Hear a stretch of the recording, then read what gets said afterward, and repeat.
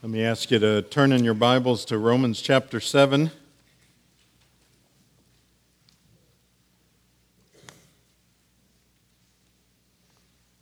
And while you're turning, I want to give you a little bit of an update of our friends in Haiti, particularly Donnie St. Germain, that is in Jeremy, and his brother Louis, that is a pastor in Kais.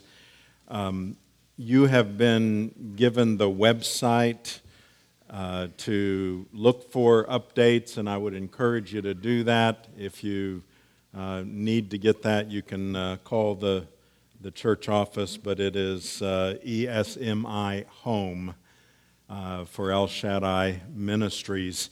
And they are giving updates. And this was part of the update from yesterday. Jeremy, that area where we have most recently worked, the city was just devastated. And the difficulty is the people there live off the land, and there's nothing to live off of now. A major bridge out of Port-au-Prince has collapsed, and so there's difficulty just in terms of getting supplies. So if you're interested in donating, we are donating directly to this ministry that we are most confident in. We work with them all the time.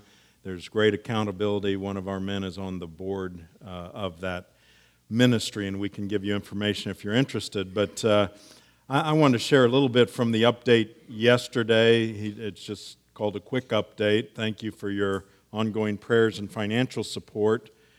They say cell phone service is back up in Jeremy, but sporadic. And then they say 3,000 people fed yesterday. And then their ministry will be, ESMI, will be going out to the more remote region of Bonbon to set up food distribution. And so they are going to various areas. So far as we know, the orphans were safe, and those that are there in Jeremy. But then he ends with this.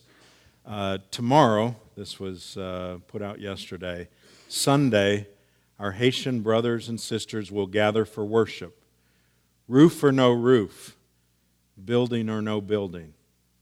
They will meet on the site where they have always gathered as the body of Christ.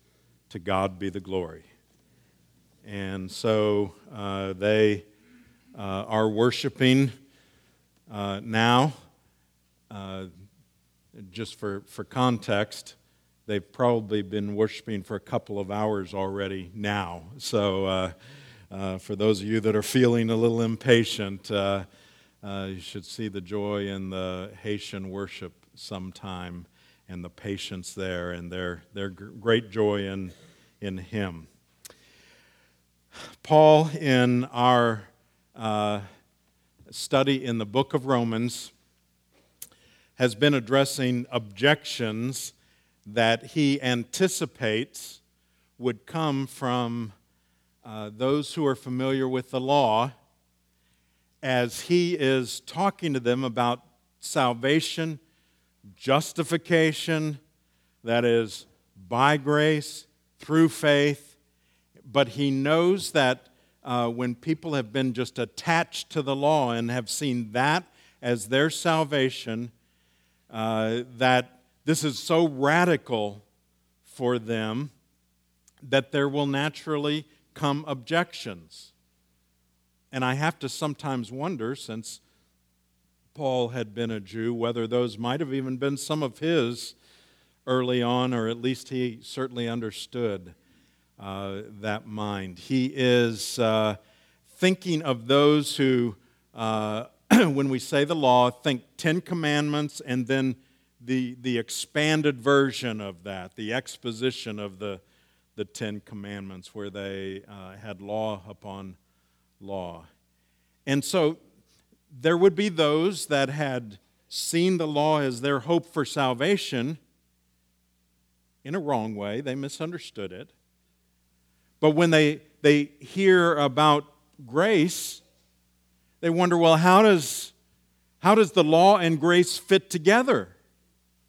If we're going to believe in grace, well, here's one objection he dealt with at the beginning of Romans 6. What shall we say then? Are we to continue in sin that grace may abound?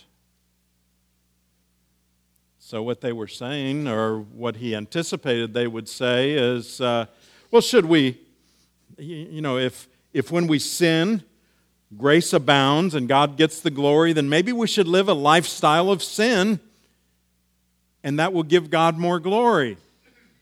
And his answer, of course, is, may it never be. God forbid. You can't do that. And then he deals with that. And in the middle of chapter 6, another objection. What then? Are we to sin because we are not under the law but under grace? And here he uses a little bit of different phraseology in the original language.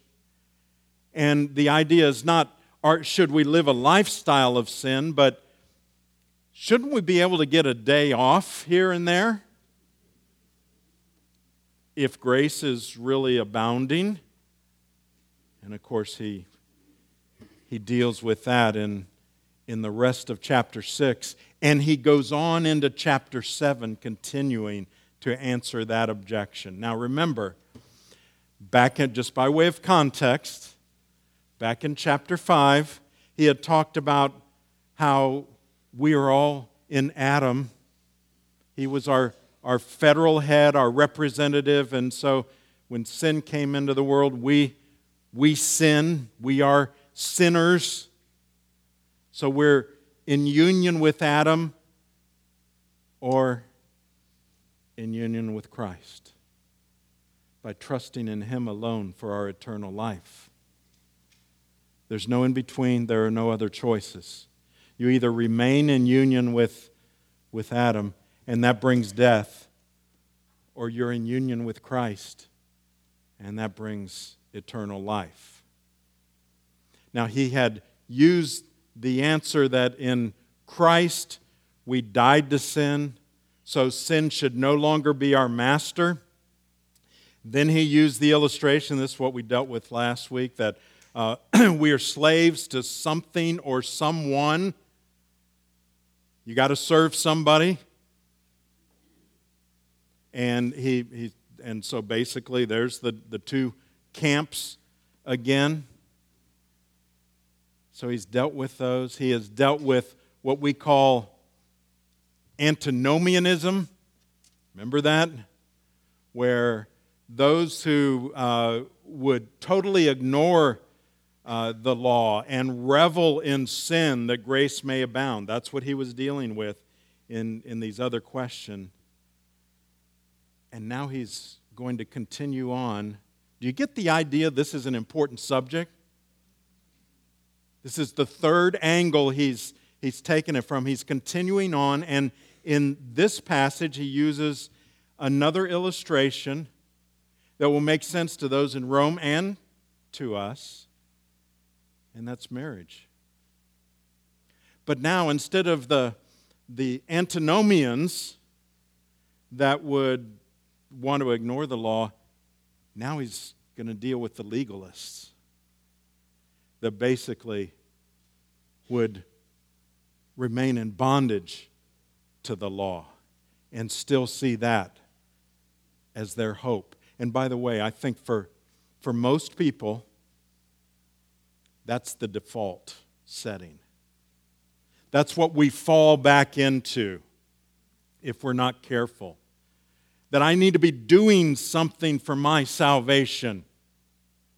Or I need to be doing something to keep my salvation.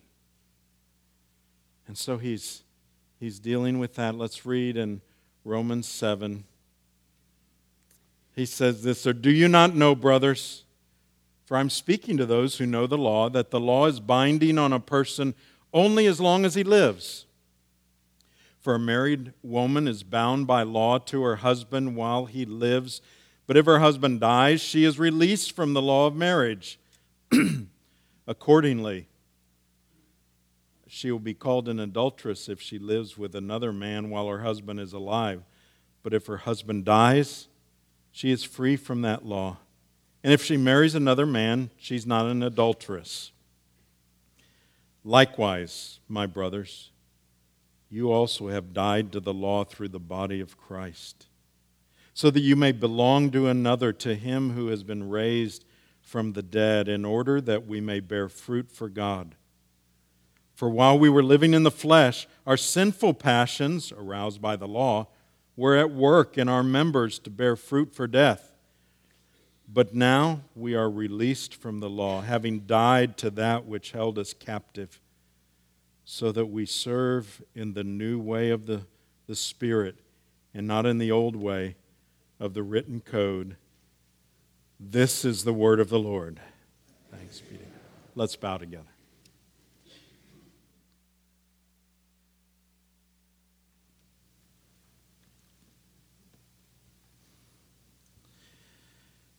Lord, will you in these moments give us real focus?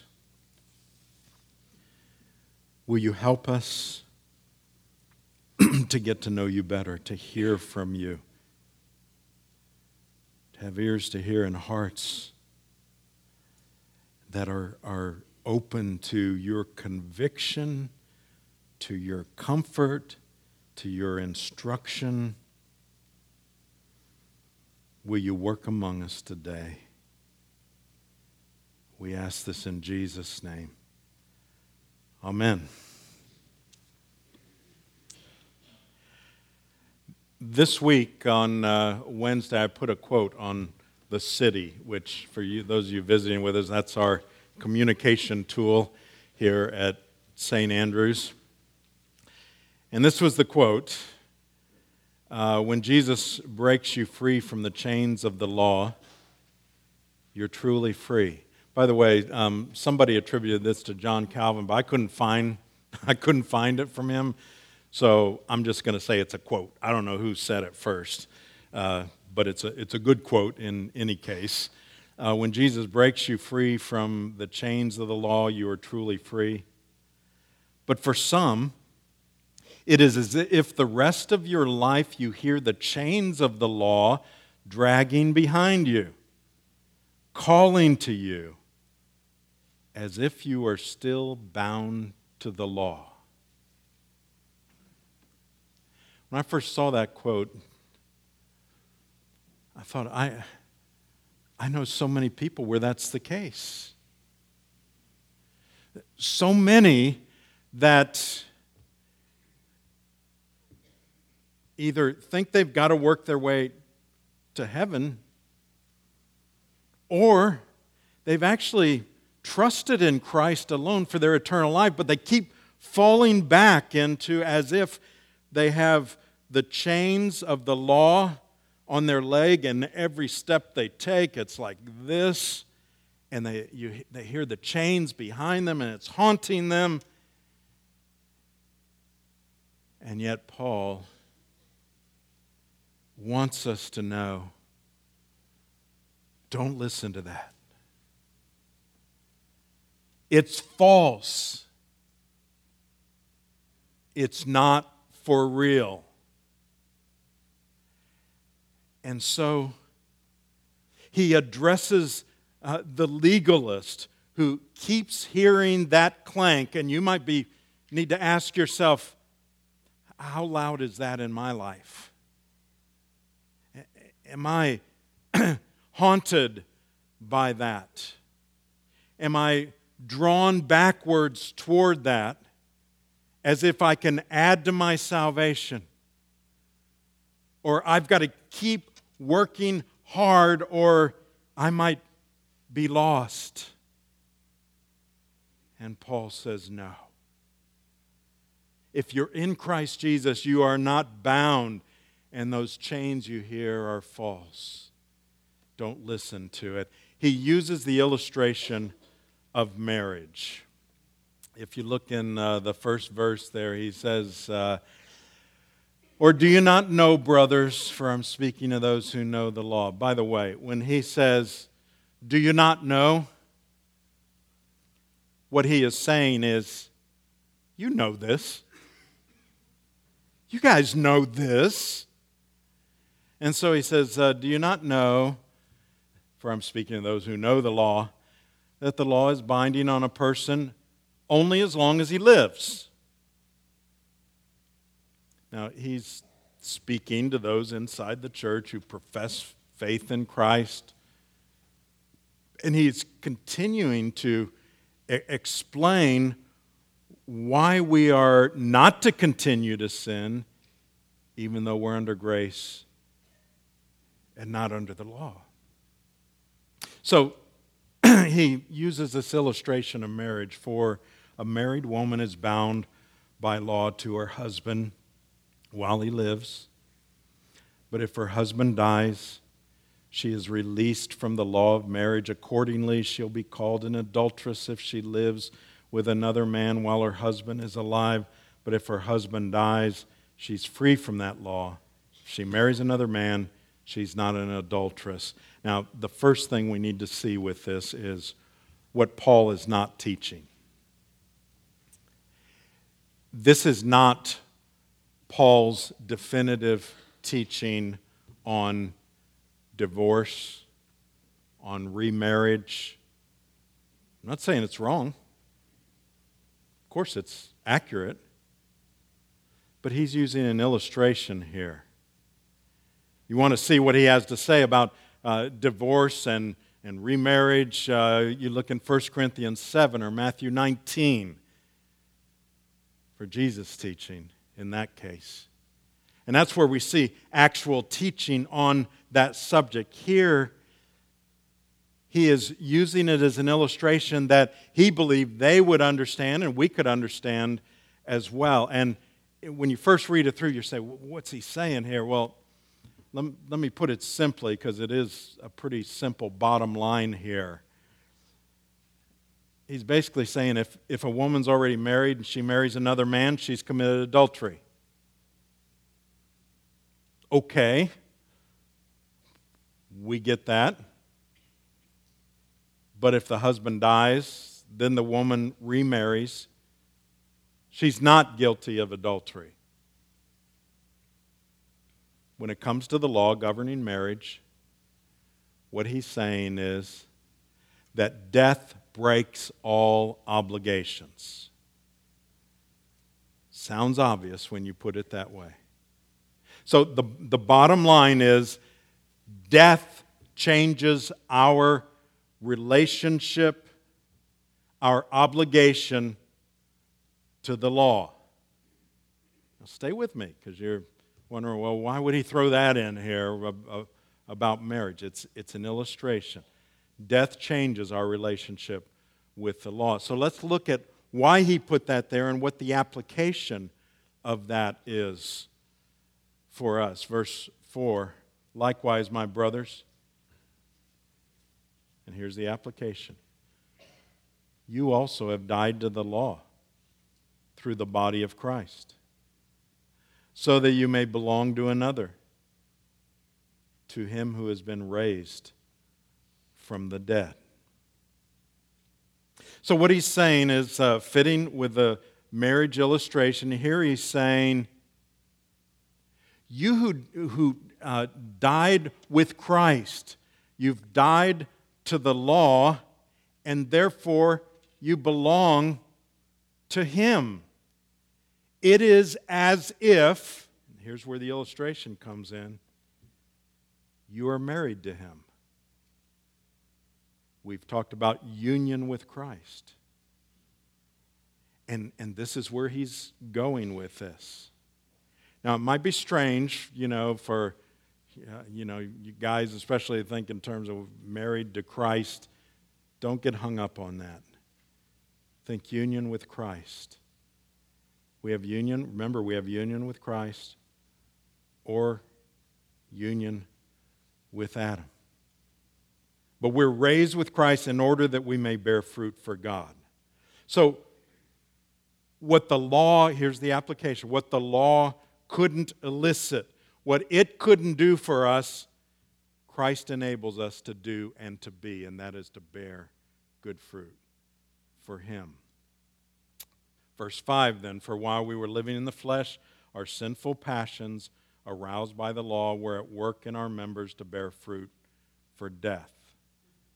So again, he keeps giving us these two sides of his argument. And what he's saying basically is you're going to bear fruit. You're going to bear bad fruit that leads to death, or good fruit because you are in Christ. But now, he says, verse 6, we are released from the law, having died to that which held us captive, so that we serve in a new way of the Spirit and not in the old way of the written code. So now he's getting specific. He's reminding those that are hearing this clanking of the chains behind them, don't act as if you are. Dealing with this kind of dichotomy that some people have with keeping things on the outside but not worrying about it on the inside. So Jesus says, look, you've heard it said that you shall not murder.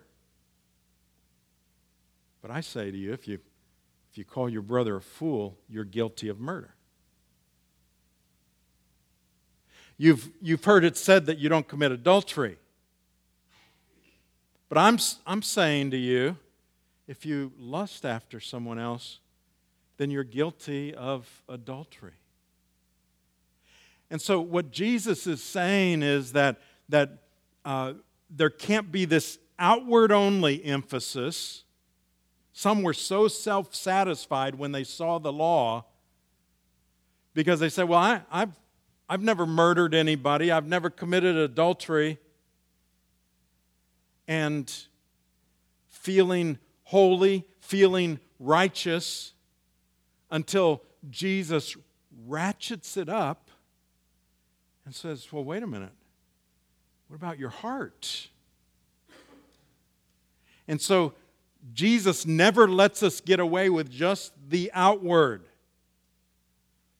But he says, here's what you need to know, is that the outward needs to match the inward, because it's about the heart.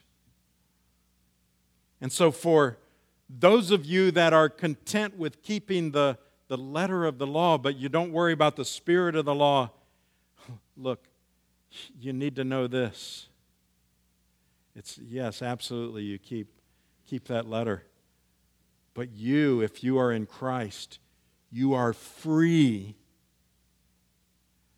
And you are free, and you don't have to sin any longer. But here's the difference. We have a new motivation. And that motivation isn't because we are bound to the law and we've got to keep the law, because if we don't keep the law, we will be rejected. But instead, our motivation is out of a love, here's the illustration, for our spouse. Our spouse who first showed his love for us by dying for us. So, we've talked about two marriages. Let me flesh those out just a little bit.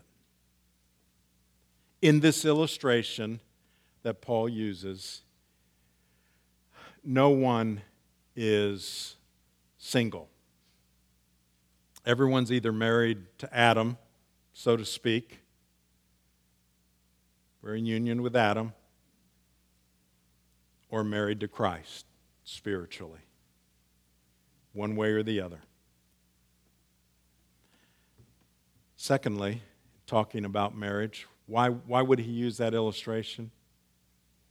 Well, part of it, I think, is because marriage, whether it's a good marriage or a bad marriage, affects absolutely every aspect of our life and our being. if you get married, good marriage or bad marriage, everything is affected. Good marriage, affected in a good way. A bad marriage, affected in a negative way. But it's pervasive. And so he uses this illustration. So let's talk about that first marriage. If Adam was our federal head, to be married to Adam is to be married to the law as our only hope. And that means we don't have any hope. And that's legalism. It is a dysfunctional marriage. Because here's what it looks like. Your spouse, the law, your spouse has a never-ending list of rules and demands and regulations for you. And that never-ending list produces fear and frustration. If the law is your spouse, if you are still in Adam, your spouse is cold and resentful and is always pointing out your shortcomings, your failures. It's picking at you, nagging you, dominating you. If this is where you are today, in terms of trying to figure out your own salvation, and you are not in Christ, the good news is there is a better marriage for you. And here's what that marriage looks like. The key to understand is the only way out of that first marriage, though, is to die. It's the only way out. But the good news is Jesus already died. And if you trust in Him alone, that death was for you, and so you have died to that first marriage.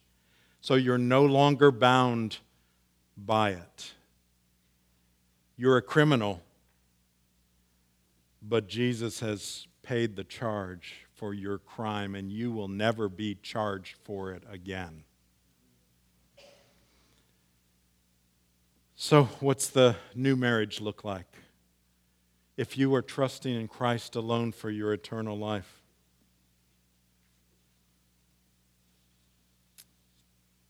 it's a good marriage. It too affects every part of your life.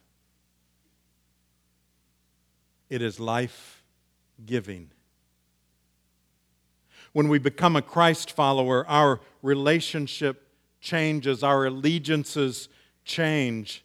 And so back to Paul's question, can we live as we choose, or will we live as we choose?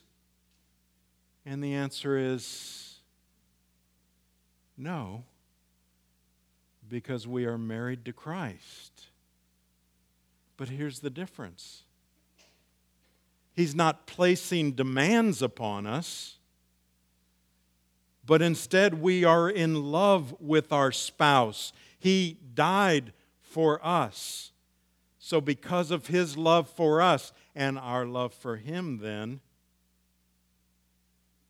our obedience becomes joy. Our service becomes a joy. We get pleasure from bringing Him pleasure. As John Stott says, we obey not because the law is our master, but because Jesus is our spouse. So obeying the law is not trying to gain salvation. Our motivation is not because we are afraid of being rejected, but our motivation is because we are His beloved.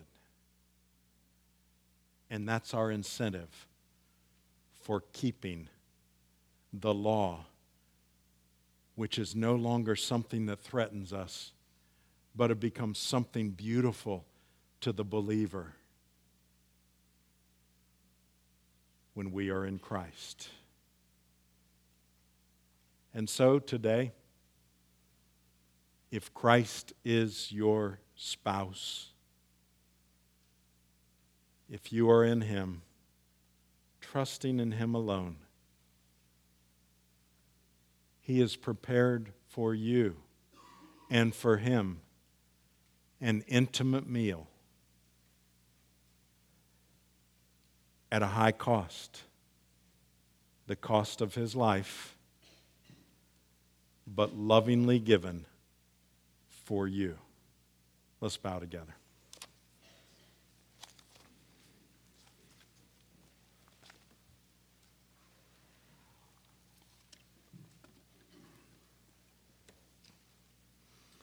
Lord, will you help us to just cut through any difficulty in understanding that to the bottom line of if we are in Christ, we are free in you. And then, Lord, even now, will you prepare our hearts for this wonderful fellowship with you at this table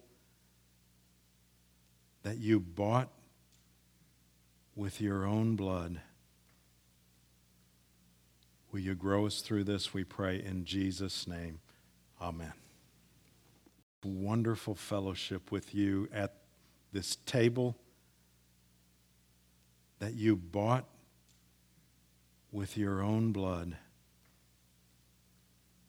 Will you grow us through this, we pray, in Jesus' name. Amen.